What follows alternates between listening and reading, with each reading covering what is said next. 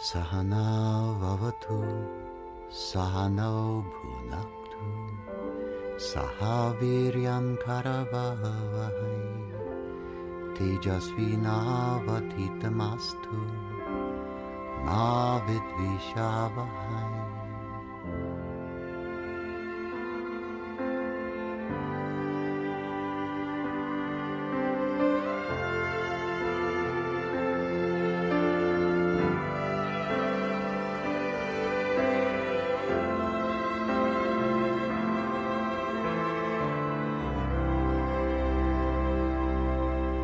Welcome to the Vedic Worldview. I'm Tom Knowles, and tonight we're going to be talking about Vedic meditation and its mechanics and its implications. I'd like, before I start, to see if there are any comments or questions that you might have about your own practice that could guide a little bit what you want to hear about, because you're the practitioners of Vedic meditation. Is there anything that you'd like to specifically know about? Yes. The question was, what about upgrading your mantra? My preferred language for it is learning an advanced technique. And the reason is that though sometimes when you learn an advanced technique, it will involve having a more advanced level of the mantra you've been using. You know, we refer to these mantras as bija, B-I-J-A in Sanskrit. It means a seed, and a seed is something that can germinate. And so if something's germinating, then it's going through a natural change. What an advanced technique or an advanced version of your mantra would be an experience of the mantra taking you in deeper and holding you in for longer.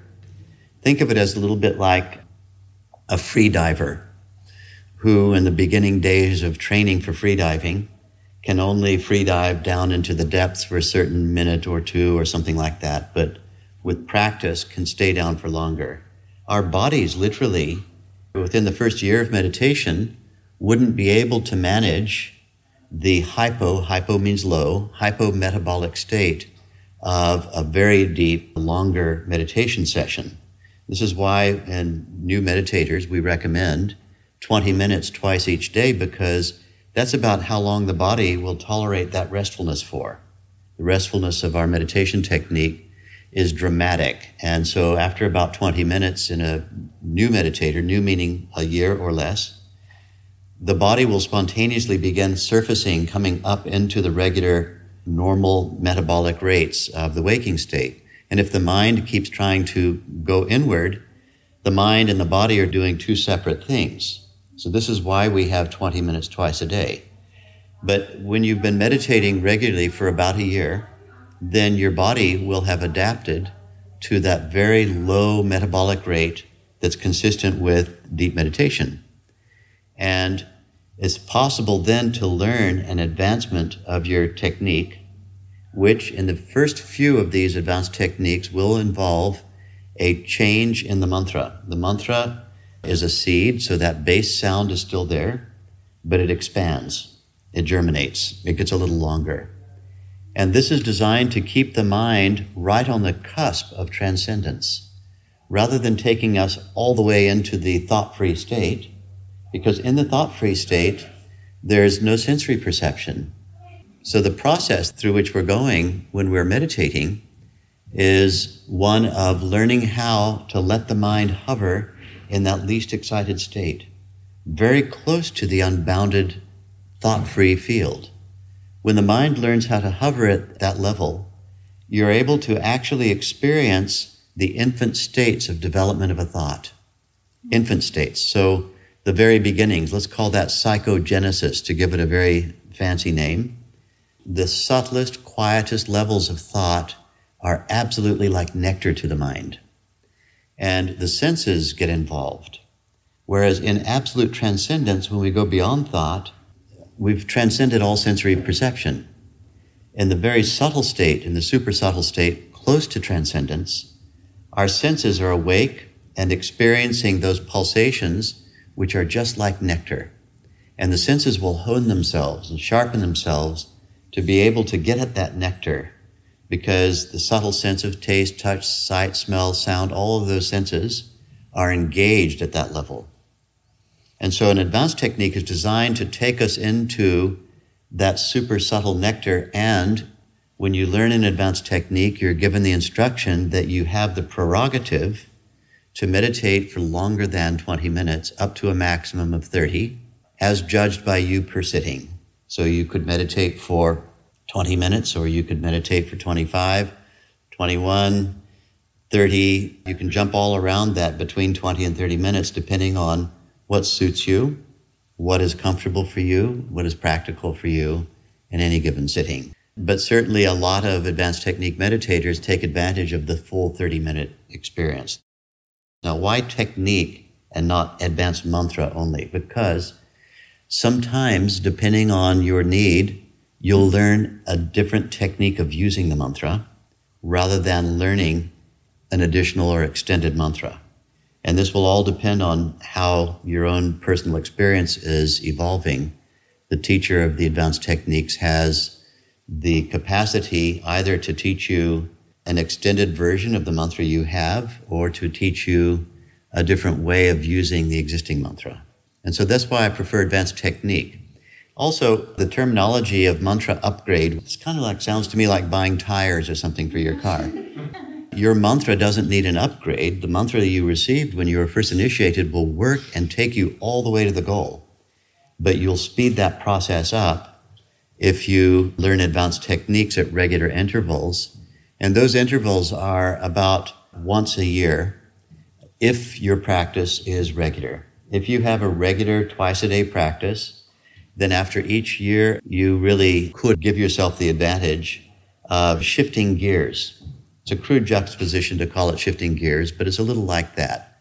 You know, second gear, third gear, fourth gear, same engine, same basic, simple format of the effortless mental technique we practice, but geared differently, it makes the whole thing move faster. Yes. At first, I thought I misheard you to say error in which we're living, but era.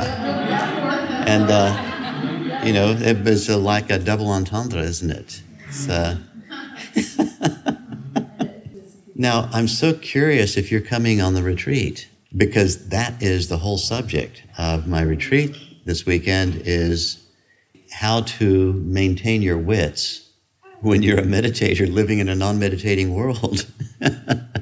When you have this experience that other people aren't having, how do you, as your consciousness is growing and growing and growing, deal with all of this?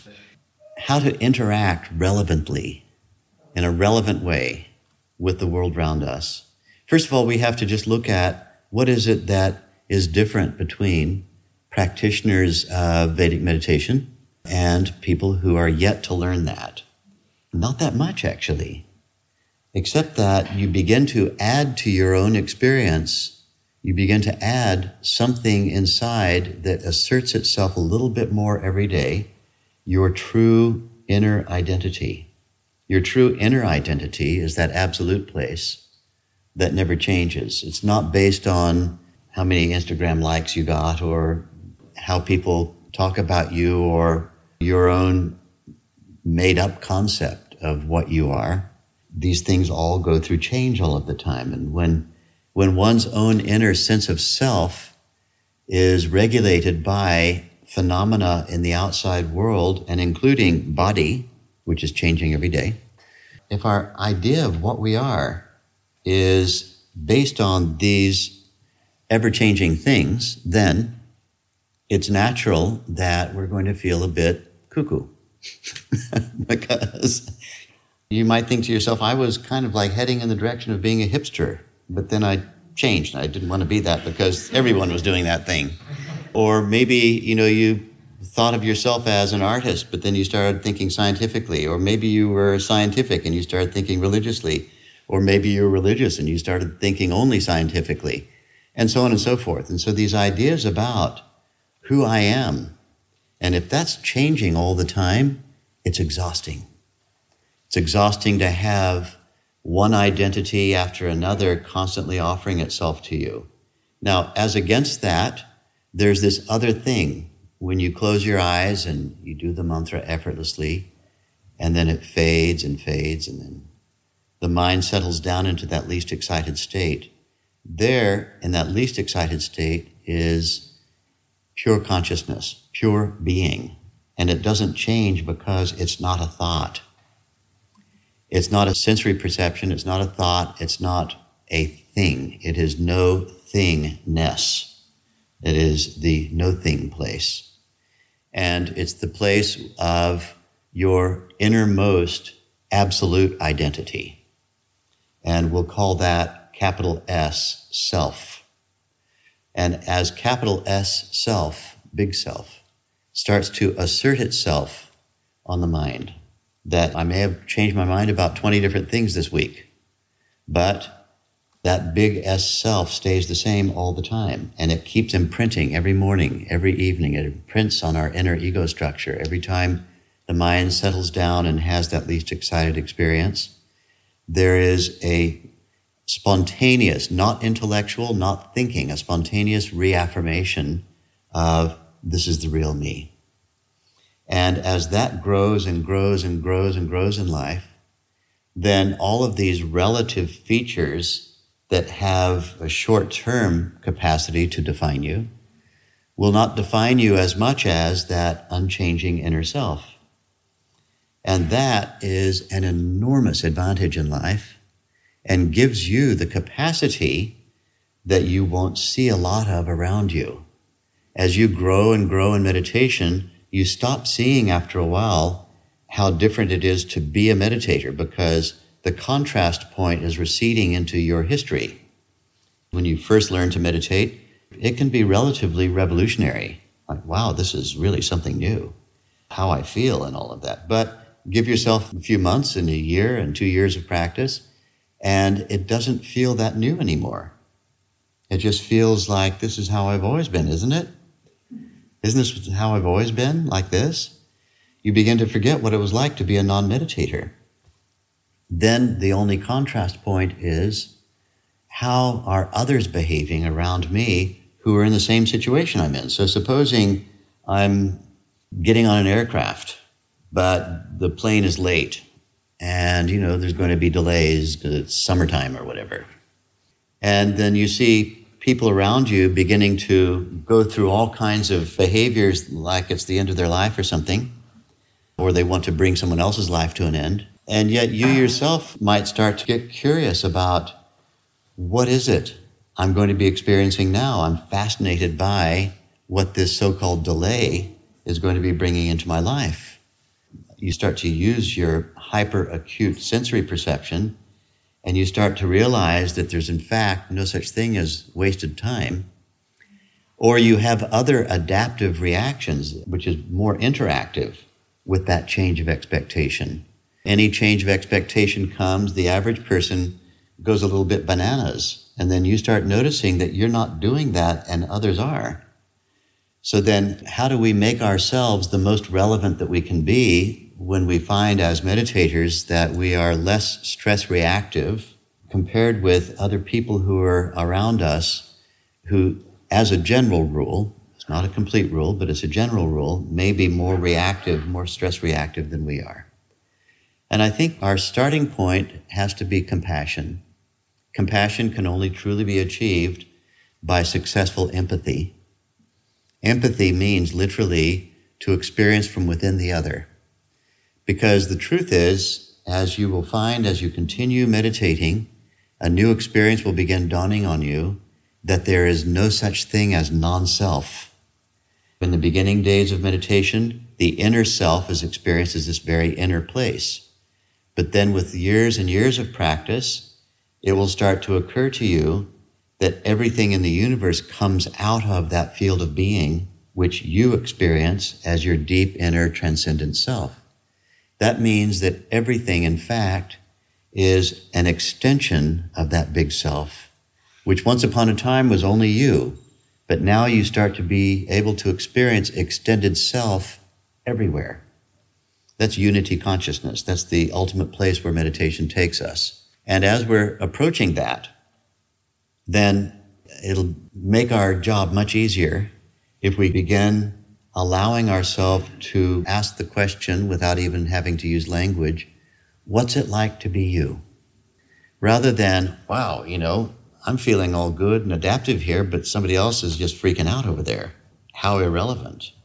Rather than taking a judgmental point of view that this is self and that's other, let's take the point of view that that's also self.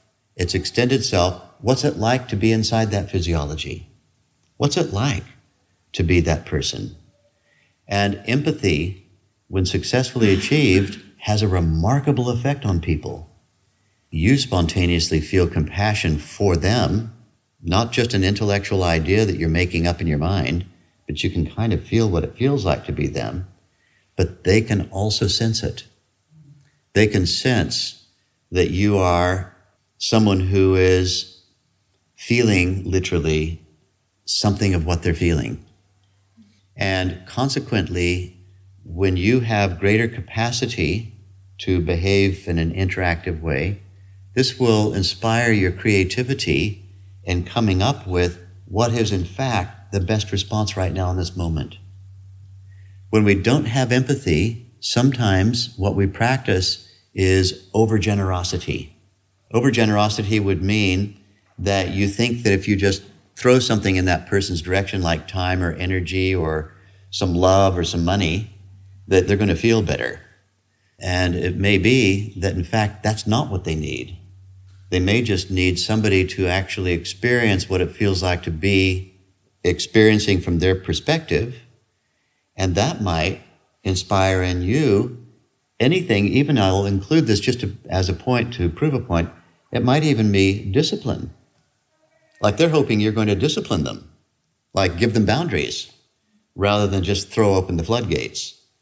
People don't always just want stuff, or your time, or your attention, or your energy. They might want you to say, look, this is how we're going to get maximum effect from each other. They might want some discipline. They might want some boundaries. And if you don't give them boundaries, they might continue to behave badly until you do. They're looking for somebody who might love them enough to provide them with some boundaries. And if all you do is just like go all unbounded on them with time and energy and stuff, then that might not actually be the best thing for the moment. So how do you know what is the ideal behavior? It can only come through successful interaction with their consciousness state. And to have that, you have to have your own least excited state. Your own least excited state will spontaneously be able to detect their consciousness state and what it is that's the best possible reaction from you or interaction from you will spontaneously occur to you. It won't be in the form of a plan. It'll be in the form of spontaneous right action. You'll find spontaneous right action. When I worked at San Quentin, that's a jail in San Francisco, the inmates there just call it Quentin. And my method of working, I had a program called Freedom Behind Bars, and I used to teach meditation in there and a few other places like it. But it was one of my favorite places because it has such a scary reputation. And I love scary places.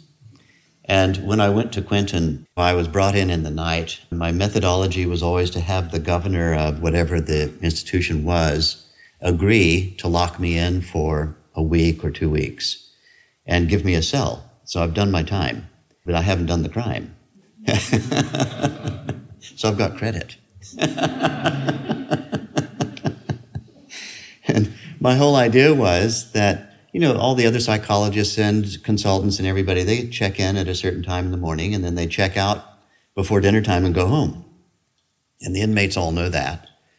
And so that degree of bonding and trust is going to be greater if, even though they know and you know that you can leave and they can't, but at least they see you putting in the miles and you're staying there 24 hours a day for a couple of weeks. So I was brought in late in the night on my first visit there. It was a long, long time ago. And the warder took me to the high security wing of that prison. And he said, this is where we keep, some of our baddest bad guys. And we walked past a few cells, and there was a man who had been convicted of multiple murders and was a very large man and a head of a gang. He, had a shaved head, and on the crown of his head, he had tattooed, and this is back before tattoos were cool. He had tattooed a spider web on his head, and he had tattooed teardrops coming down, and he looked the part, looked like somebody you'd cast in a movie. Big and strong and everything, but he's lying on his cot. I came in the middle of the night, and he was absolutely sound asleep. And what I saw lying there was a man who was missing one thing only, and that was a little teddy bear. He looked like Henry to me, just a large version of Henry. He looked like a big baby lying there on his cot, and he was kind of breathing, and he was all curled up on his side. And I just thought, when there's a teachable moment, I'm going to let him know. And so I met him the next day in the library when I was giving my introductory talk about meditation opportunities inside the prison. And he began talking to me, and asked a couple of questions. And I didn't want to say anything in front of the other inmates. But afterward, I asked him to come up, and I said, I saw you last night, and I patted him on the back, and I told him exactly what my reaction was. And instead of being offended, this great big guy who'd killed 36, I think, people in his lifetime, he was serving 24 consecutive life sentences. When I told him what my reaction was, and I mentioned the teddy, he hugged me and began crying. Now, this is a guy who 3 or 4 of the murders he had committed were in the jail. And he told me that the reason he'd killed 4 people in the jail was because he had lent them a cigarette and they hadn't repaid the cigarette. So it was time to die. Because, the message had to go out that, if you do a deal with him, you better stick to the deal. And, you put a cigarette out there and the cigarette doesn't come back, it's dying time. And, if you're in for all those life sentences anyway, what's it going to matter if you have, instead of 20 life sentences, you have 24 consecutive life sentences? What does it matter? And, California has the death penalty too, and his life ended that way several years after I taught him to meditate. What's it like to be in that body? If you don't ask yourself the question and all you do is say, oh God, yeah, let me get away from there. That's non-self. Non-self. This is going to be a challenge to your higher consciousness state as you grow. Non-self is starting to look like a bit of a thin argument because the ultimate consciousness state will tell us one thing only. There's only self. There is only self. As you start to grow in your consciousness, you're going to discover that all sets of behaviors are subsets of the big self. They're subsets of the big self. Big self knows itself. As you gain your enlightenment with meditation, and it's inevitable that you will, then the next level is going to be that you'll start experiencing all forms as extensions of that inner big self that you are. We can hasten the process by using and encouraging in ourselves empathy. Anytime you start to feel like there's somebody who couldn't possibly be anything to do with you, and all you want to do is reject, rejection is basically, it's a doomed approach to things. It's doomed because you won't be able to keep rejecting as your consciousness grows with meditation. Rejection is not going to be what you'll be able to continue doing. And so you might as well begin now thinking, how do I allow extended self to be the reality? And the answer to that is through empathy. And this is the only thing that really ultimately is going to bring this world into harmony. The basic idea here is that if you could really perceive what another's perceiving, if you could really understand what they're experiencing and how they got there, if you could really appreciate what it was like to be them, then there'd be only one possible outcome of that perception and that understanding, and that would be love. That's all that you could ever do. And so when we fail to love, it's because we aren't ready yet to try out the empathy thing. We're not ready for that. And if we're not ready for it, then it's not going to be happening. Yes. I think the fact that meditation as a concept has become so wildly popular in the world, and one of the responses to this has come from ultimately the Buddhist community, who have said, heck, this is an easy thing. We can teach absolutely anybody who comes. Let's start off with showing you what your relationship is with thoughts. And mindfulness meditation, in my opinion, is a very good technique for learning how to shepherd your thoughts, how to be a good shepherd. And I think it's a fabulous thing. All techniques of meditation work exactly for what it was they were designed to do. There's a desired outcome, and the technique is shaped in order to achieve that outcome. My friends in mindfulness will be the first to tell you that the goal of that process is not to go to transcendence. It's to allow the mind to develop a relationship with the thinking process, thinking meaning thoughts, memories, desires, cognitions, sensations, all of that I call thinking. And to culture that relationship so that we don't make thoughts into our enemies. And I think the technique's wildly successful based on how many people in the world are currently taking it up. And New York is a very good example of this, but I was just in San Francisco, and of course it's very popular there. Now, our technique supplements that.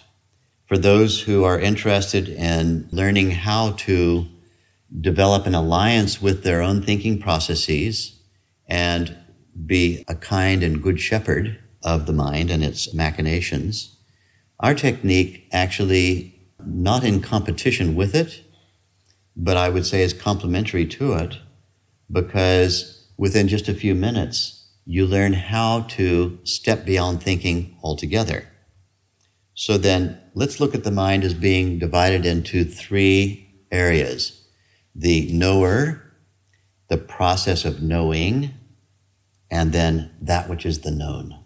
So the observer, the process of observing, and that which is observed.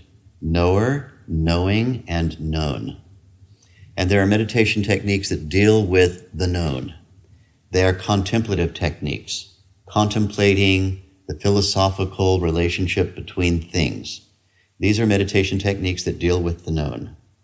There are meditation techniques that deal with the process of knowing. That is to say, the phenomenology of the mind, the processes that connect the known to the knower. That's the field of knowing. And I would put mindfulness in that group of techniques. And then there are techniques that deal directly with knower. That is, step beyond the known, step beyond the knowing, experience knower experiencing itself. When the knower experiences itself, that is to say, when pure consciousness, in that state of pure consciousness and transcendence, consciousness, by virtue of being conscious, is experiencing consciousness. The knower, the knowing, and the known have collapsed into one condition. There is pure transcendence there. And so our technique specializes in delivering that experience, knowledge of the knower. Knowledge of the knower is going to bring about more precise knowing, and is going to bring about a greater understanding of the known, culminating ultimately in unity consciousness where knower, knowing, and known all unify. That's a consciousness state that can come from years of practice of this meditation. My experience has been that people who practice mindfulness readily take to this practice because their mind is now ready to step beyond thinking altogether and experience just absolute, pure consciousness. Now, as regards puja, puja is necessary in my tradition because puja, that little ceremony of gratitude that you witness when you first learn to meditate or when you learn an advanced technique, because you want to have a responsible teacher. And a responsible teacher is one who reminds herself or himself of where this came from. So acknowledgement that I'm not the innovator of any of this knowledge. I'm not the innovator. I learned this from my master, who learned it from her master or his master, going back in an unbroken tradition, thousands of years. That reciting of all the names of the masters coming up to the present day and showing reverence for that. And then at the end of that process, the teacher is partly ready because the consciousness of the teacher has been reminded not only of the source of what I'm about to teach you, but I've also been reminded that I have a responsibility to you, and that is not to change it. You didn't come here to learn something that I made up while I was at Georgetown, or something that I made up when I was studying my doctorate. You don't want to learn something that's, 30 or 40 years old. You came to learn the thing which is time-tested, that's thousands of years old. And so that ceremony reminds me, each time I teach somebody, that it's essential for me to give to my student that which they came for, the knowledge which was the basis of enlightenment of Buddha. By the way, Buddha is an offshoot of our tradition of teachers going back thousands of years. The knowledge that motivated and gave cognition ability to the great Shankara, who was the greatest teacher in Vedic history, or Vyasa, who wrote 3/4 of all the literature that came out of India was written by one person, Veda Vyasa. And so this is the main trunk of a tradition. And so you're not going to be getting from me something over here that I found in the yard. You're going to get something from the main trunk of this tree and this knowledge. So it's really for the teacher, but the first beneficiary of it is the consumer. The consumer is the beneficiary of that process of remembrance that the teacher goes through. Now imagine this. Doctors in modern times, believe it or not, are still required to learn and memorize the Hippocratic Oath. Hippocrates was the great doctor of ancient Greece who set the format of, first of all, between patient and doctor, no harm should be done, and so on and so forth. There's a whole pledge. Imagine how good modern medicine would be today if every time a general practitioner or family physician or surgeon was about to touch you, they had to stop. And instead of thinking about the insurance benefit of convincing you to do some procedure that's not in fact necessary for you, if instead of that they were required to remember and recite right in front of you the thing that was supposed to be what all doctors do, I think it would revolutionize medicine radically today. And I would be a great advocate of it. It would only take 5 minutes to recite the Hippocratic Oath prior to treating you. Now, in our meditation tradition, we do the equivalent of that. We recite the pledge to our teachers that we are going to teach in a way that is not self-motivated, not motivated to bring benefit to me, the individual teacher, or make me sound cool or make me sound grand, but that I am simply a link in a chain of teachers, and that I'm presenting to you their experience, their collective experience of thousands of years of practice of meditation. And so let's do things the way that have been known to be successful. And let's not try to reinvent the wheel here, because you're not here learning to meditate from me, agreeing that we're going to experiment with stuff. Let's experiment and see what works. This is a method that has a very well-known effect. Let's do the teaching the way that it's already been tried and proven, instead of the experimental method. Has it changed at all ever? Yes, I think it has changed. In fact, the streamlining of it has been dramatic, even in my lifetime. When I first learned Vedic meditation from my master, Maharishi Mahesh Yogi, you were required to go to 3 hour-and-a-half introductory talks before you were allowed to sign up.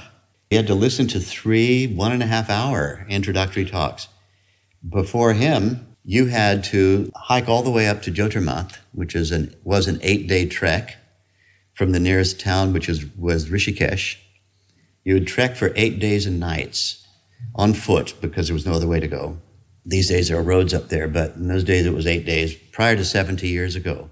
And you had to bring your flowers and your fruits and your little white cloth with you, and you would meet the king of the yogis if in fact he was there, because there was no cell phones or way of verifying that he was there. You might have to hike up there for 8 days to 12,000 foot elevation and wait around. And then you had 8 days. You had 8 days of trekking, and you had 8 days of the master examining you to see if you would be a worthwhile person to whom to teach this. And they may well say no.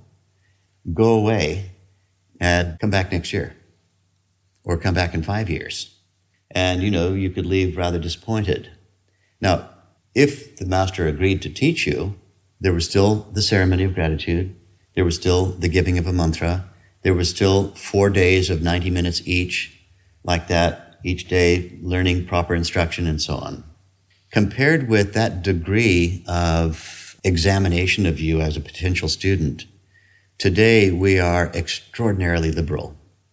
We accept anybody who satisfies a few easy criteria. First of all, some curiosity, that would be number one, and the willingness to follow a few simple instructions. If you're willing to do it the way that I teach you to do it, then we'll see if you get some benefits. You have to be at least willing to learn from me. And then, to what extent can you make a contribution that will support me being a full-time teacher and creating a tradition of full-time teachers who will follow you up and make it possible for you to continue learning? That's your course fee. And then, you have to show up for a few days. So it has, over the last 40 years, I've been teaching for about 50 years. So in the last 40, it has really streamlined to its modern day. Now, as to whether it will go through further changes, it's actually not for me to say. There is somebody higher than me in the tradition whose name is Swami Kailashanand Brahmachari, who is currently the supreme authority of the Vedic worldview and represents our tradition. My master's master was a man named Swami Brahmananda Saraswati, and after he passed, the role of the supreme authority of the Vedic worldview went to one of his disciples, and then to another of his disciples, and then to a third of his disciples. And then once that generation all died out, it's now gone to this man who is 41 years of age, who I'd love to introduce you to. If you come to my retreat in India in January, I'll take you there and you can meet him. He's an absolute delight. But he is currently the supreme authority of our tradition. And he's already had some impact. He recognizes me as perhaps the most active of the teachers of the body of knowledge that his tradition brought to the modern day. And he's already had some effect of, I wouldn't say changing the teaching as we teach it in the world, but certainly he likes now to meet all the people I train as teachers. He likes to give his personal little exam to them. He likes to personally give them the imprimatur of the tradition, the thousands of year old tradition. And any teachers whom I've trained who've not yet had that treat, he wants to meet them and treat them to that. And he wants to get to know all of those people. I feel very honored that we have that connection to that ancient aspect. Certainly, my methodology of teaching over the last 50 years has changed. My first lecture on meditation went something like this. Hello, you came to learn about meditation? I think life is like an orange. And inside my mind, I was thinking, why did I say that? Because you see, an orange is bitter on the outside in the skin, but inside it's sweet. And so meditation is a thing that gets you there, and we use a mantra. Any questions? there were 50 people in the room. And to my absolute astonishment, I was 18. To my absolute astonishment, half the people in the room signed up after that talk. And when they didn't ask questions, I was terrified. They didn't ask me any questions. And I said, well, would you like to know what happens next? What you have to do? Everybody just stared at me. And I said, in case you were wondering, there's a course. My whole first introductory lecture was over with in about 12 minutes flat. They came in, I delayed as long as I could delay, and then stood up in front of them, and I was just terrified. So I've certainly changed. Now I eagerly address, even if I think there's 1 million people listening on TV or something, it's just like me sitting and talking to one of you. I don't feel the slightest concern about it, and I take a lot of liberties in making my teaching more relevant to modern day concerns and so on than I ever did when I was much younger. So this is a natural evolution on its own. One or two more questions before we wind up, yes? I don't think I can summarize that question. Yes. Let's give it a try to do that. Ultimately, the answer is yes. But let's justify the yes. And let's take it out of metaphysics. Metaphysics is great, but it's especially great when metaphysics is supported by physics. The most successful theory of modern science is quantum mechanics. Quantum mechanics is the most successful theory because it is dealing with that place where the unified field comes into its appearance as a particle. So the movement from pure potentiality through a wave function into something that we would call a particle, like a subnuclear particle. Quantum field theory and quantum mechanics together describe the universe in which we live as one indivisible whole, and get this, conscious field. It must be conscious according to quantum mechanics because we can demonstrate in lab science that there's only one thing. The particles that we think make up everything, that make up the atoms, that make up the molecules, that make up the universe, these particles themselves, on close examination, are not in fact particulate. When we photograph them at high speed, which is a possible thing to do now with the linear accelerators where you can split subnuclear particles and split them off from each other, and pictures can be taken of them. They go like this. The particle's not there, and then it's there, and then it's not there, and it's there. And in between, it is a wave that's identifiable as a wave, then it bunches itself up, curls back on itself, and becomes a particle. Then it goes back to the wave, then it goes back to the non-particle state 10,000 billion times per second. 10,000 billion times a second. That's what this is. That's what that is.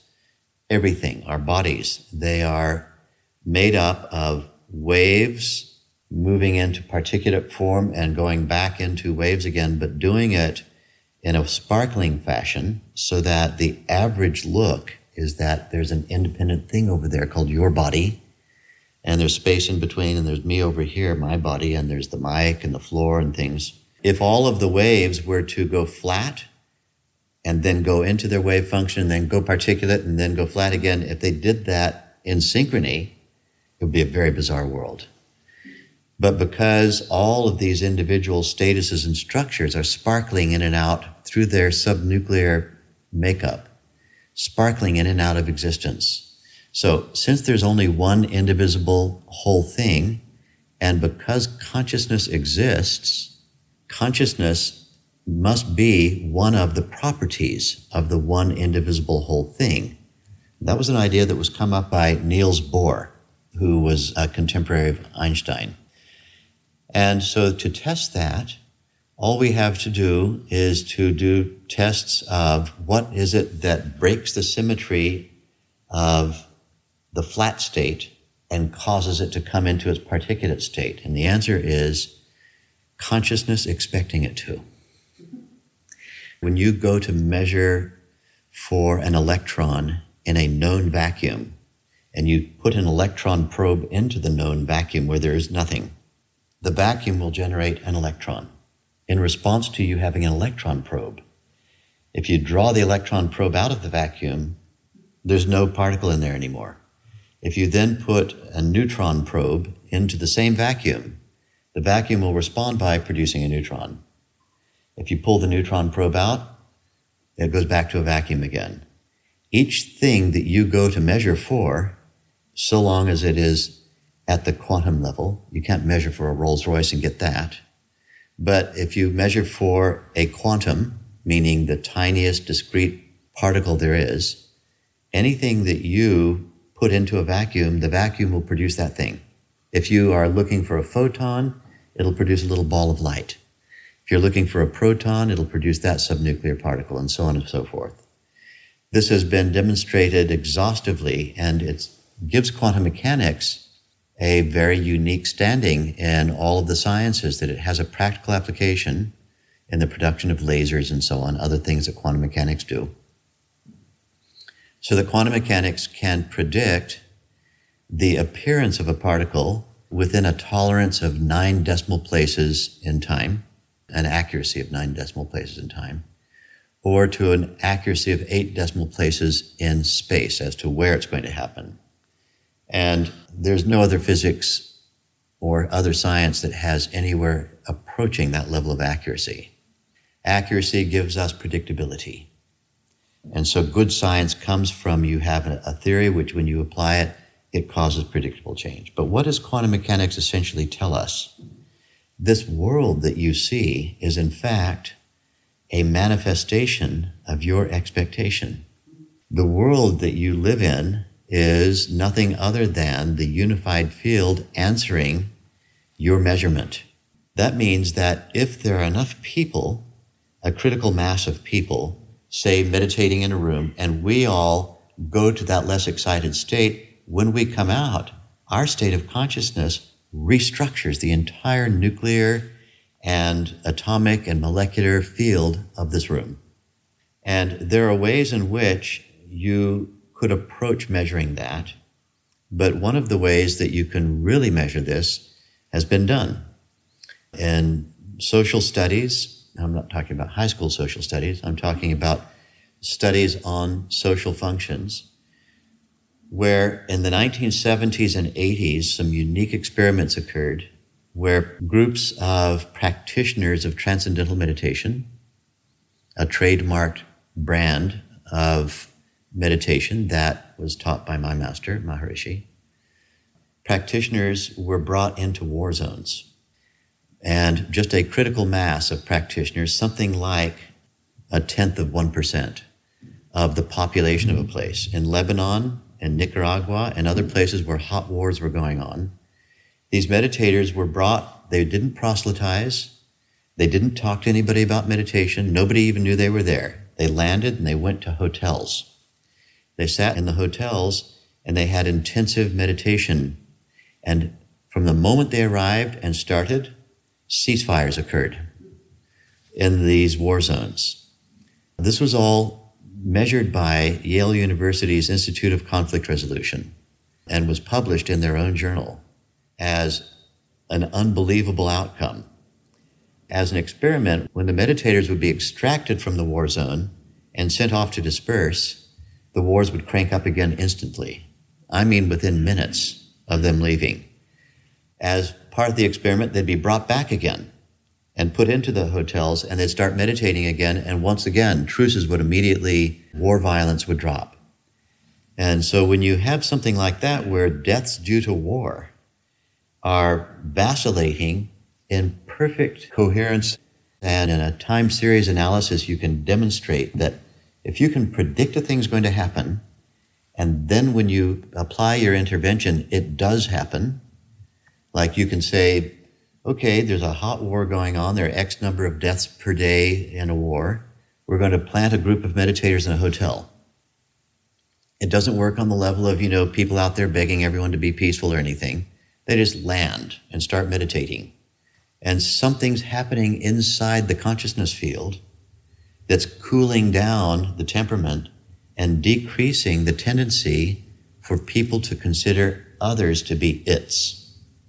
Because to kill somebody, that's got to be an it. It's not a human over there, it's an it. And then if I'm starting to experience the it as perhaps extended self, I'm tired of fighting now. And when that starts to happen, then the will to kill begins to cool down and cool down and cool down, because there has to be quotes unquote other, something other than me, an it, if I'm going to kill. So we've seen this already, that the impact that meditation can have even in a war zone. Now, New York's not quite a war zone. But, you bring high consciousness into that place, wherever it may be, and the contrast between that place and another place is a contrast that needs to be looked at in terms of quantum mechanics. Now, Claudia asked the same question in a different way earlier during the break. Are there enough meditators in the world to create a tipping point? My answer is, I grew up in the era in which the superpowers were threatening each other with mutual assured destruction daily. And the idea that somehow we just lucked out and nobody pressed any button, to me, is a very implausible explanation of why the world continues to have civilizations that weren't wiped out in thermonuclear war. That's an implausible explanation, that we just lucked out, because there were absolute madmen at the helm. The different people who were in the cascade.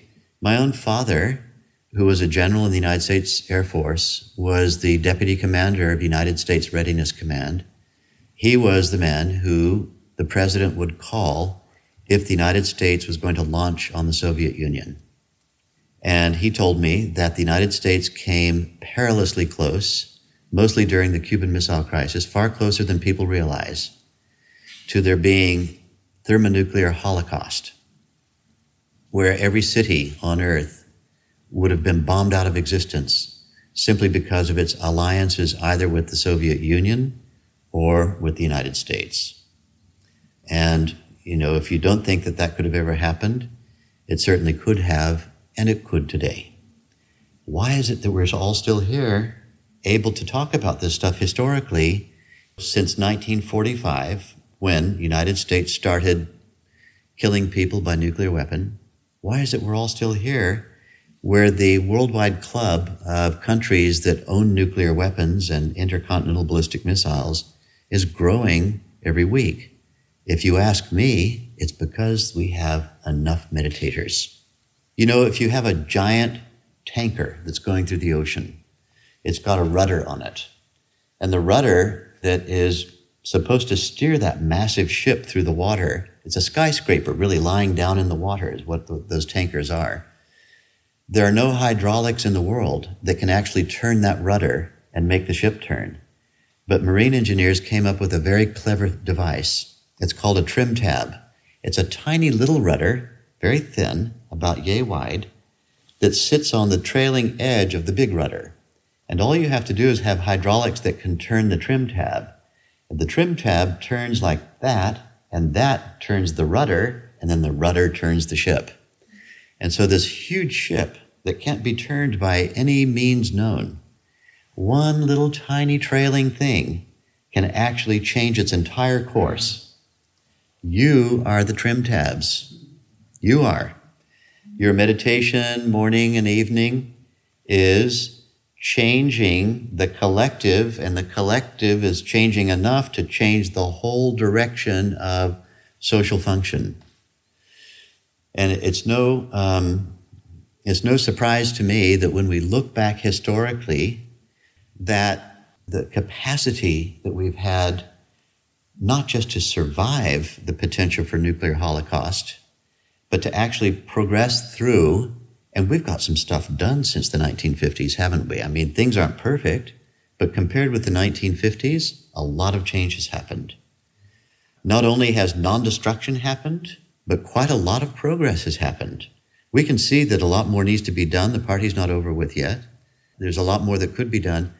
But we're not surprised, those of us who know the history of it, that the exact timing of our master, Maharishi Mahesh Yogi, arriving from India and teaching this all over the world corresponds historically with the Cuban Missile Crisis and the mutual nuclear threat of the Soviet and United States blocs. Meditation arrived on the scene just in time, at exactly the right time. There is no logical reason why our world should have gone beyond about 1949, which was about the time the Soviet Union matched the United States in the thousands of nuclear warheads and missiles to deliver them.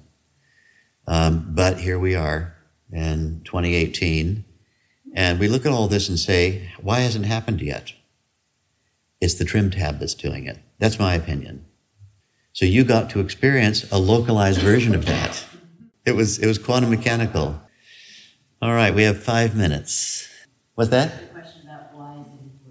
Yeah, I think, silence is very often associated with bliss, and there is a relationship between the mind being silent and bliss. But we need to know that we cannot silence the mind and arrive at bliss. You can't. You say to the mind, okay, be quiet. Oh, hang on, that was a thought. Don't think that thought, but don't think that one either. Don't think the thought about not thinking the thought. Don't think the thought about not thinking the thought that you're thinking right now. I mean, the whole thing just turns into a ridiculous paradox within seconds. So how do you silence the mind? There's only one way. You take the mind to the greater field of charm, subtler. Closer you get to the field of being, being is ananda, supreme contentedness. It's non-ecstatic bliss. I say non-ecstatic because we don't want to think that it's blissful. It's not ecstasy. It is a supreme inner contentedness. When the mind touches that place, the experience is so satisfying, the mind cannot conceive of where a thought could take it that's better than this. And so the mind falls mute. And so the silence is the product of bliss. Silence cannot create bliss, but silence is a byproduct of bliss. When you go into bliss, you spontaneously go silent. Our mind thinks only to see if somehow it can get to someplace better than this. I'm experiencing this, and I'm slightly unsatisfied, so let's see if anybody's texting me. Or let's see if I got any likes on my latest Instagram. Or let's see if there's any news that's going to intrigue me and make me more relevant at dinner time. Let's see if there's a pretty picture here. Or, over there. Our mind thinks because it's not satisfied with the present moment. It's exhausted the charm of the present moment, and it wants something more. If we take the mind to that place where there is nothing more satisfying because the level of contentedness of that state is so great, the mind will simply fall mute because thoughts no longer are relevant. Anything that you could experience would not be as good as this. And so bliss is the source of silence. Silence, on the other hand, is not the cause of bliss. Bliss causes silence to occur. And so knowing that there's a relationship between silence and bliss, but getting the cart in front of the horse, people sometimes want to go off on a silent retreat. But is it genuinely silent? If, in fact, the whole time you're there, you're thinking about all the stuff that you don't really want to think about, and the more you prohibit thoughts, the more you are engaging in that which is prohibited. If somebody says to you, don't think of an elephant, then you're going to be very hard-pressed over the next minute not to think of the thing that I just prohibited. You have to think about the elephant in order not to think about the elephant. The whole thing's a paradox. So quietening things down is a good start in the right direction, but we need a little technique. If we're going to go away and get silent, that's great. Let's get to bliss. And then silence will actually occur. Otherwise, all we're doing is suspending speech. I go away and I choose not to speak, but man, that's hard. And then I'm still writing notes to people like, you shouldn't really be taking the sugar from the table. It should be there. And, oh, by the way, I'm in silence, so don't talk to me. And I mean, the whole thing turns into a parody very quickly. It's like no speech is going on, but there's all kinds of communicating going on. And there's actually no silence in the mind because the mind is just dying to talk again. So to bring some meaningfulness to silence, we have to have bliss. If we don't have access to bliss, the idea of being silent is just a parody. It's like a very good subject for a Saturday Night Live episode. In other words, it's funny. If you're enjoying this and feel that you're getting something from it, there's a way you can help us make this commercial free. Go on my website, look up the link for the podcasts, and make an individual donation. Thank you.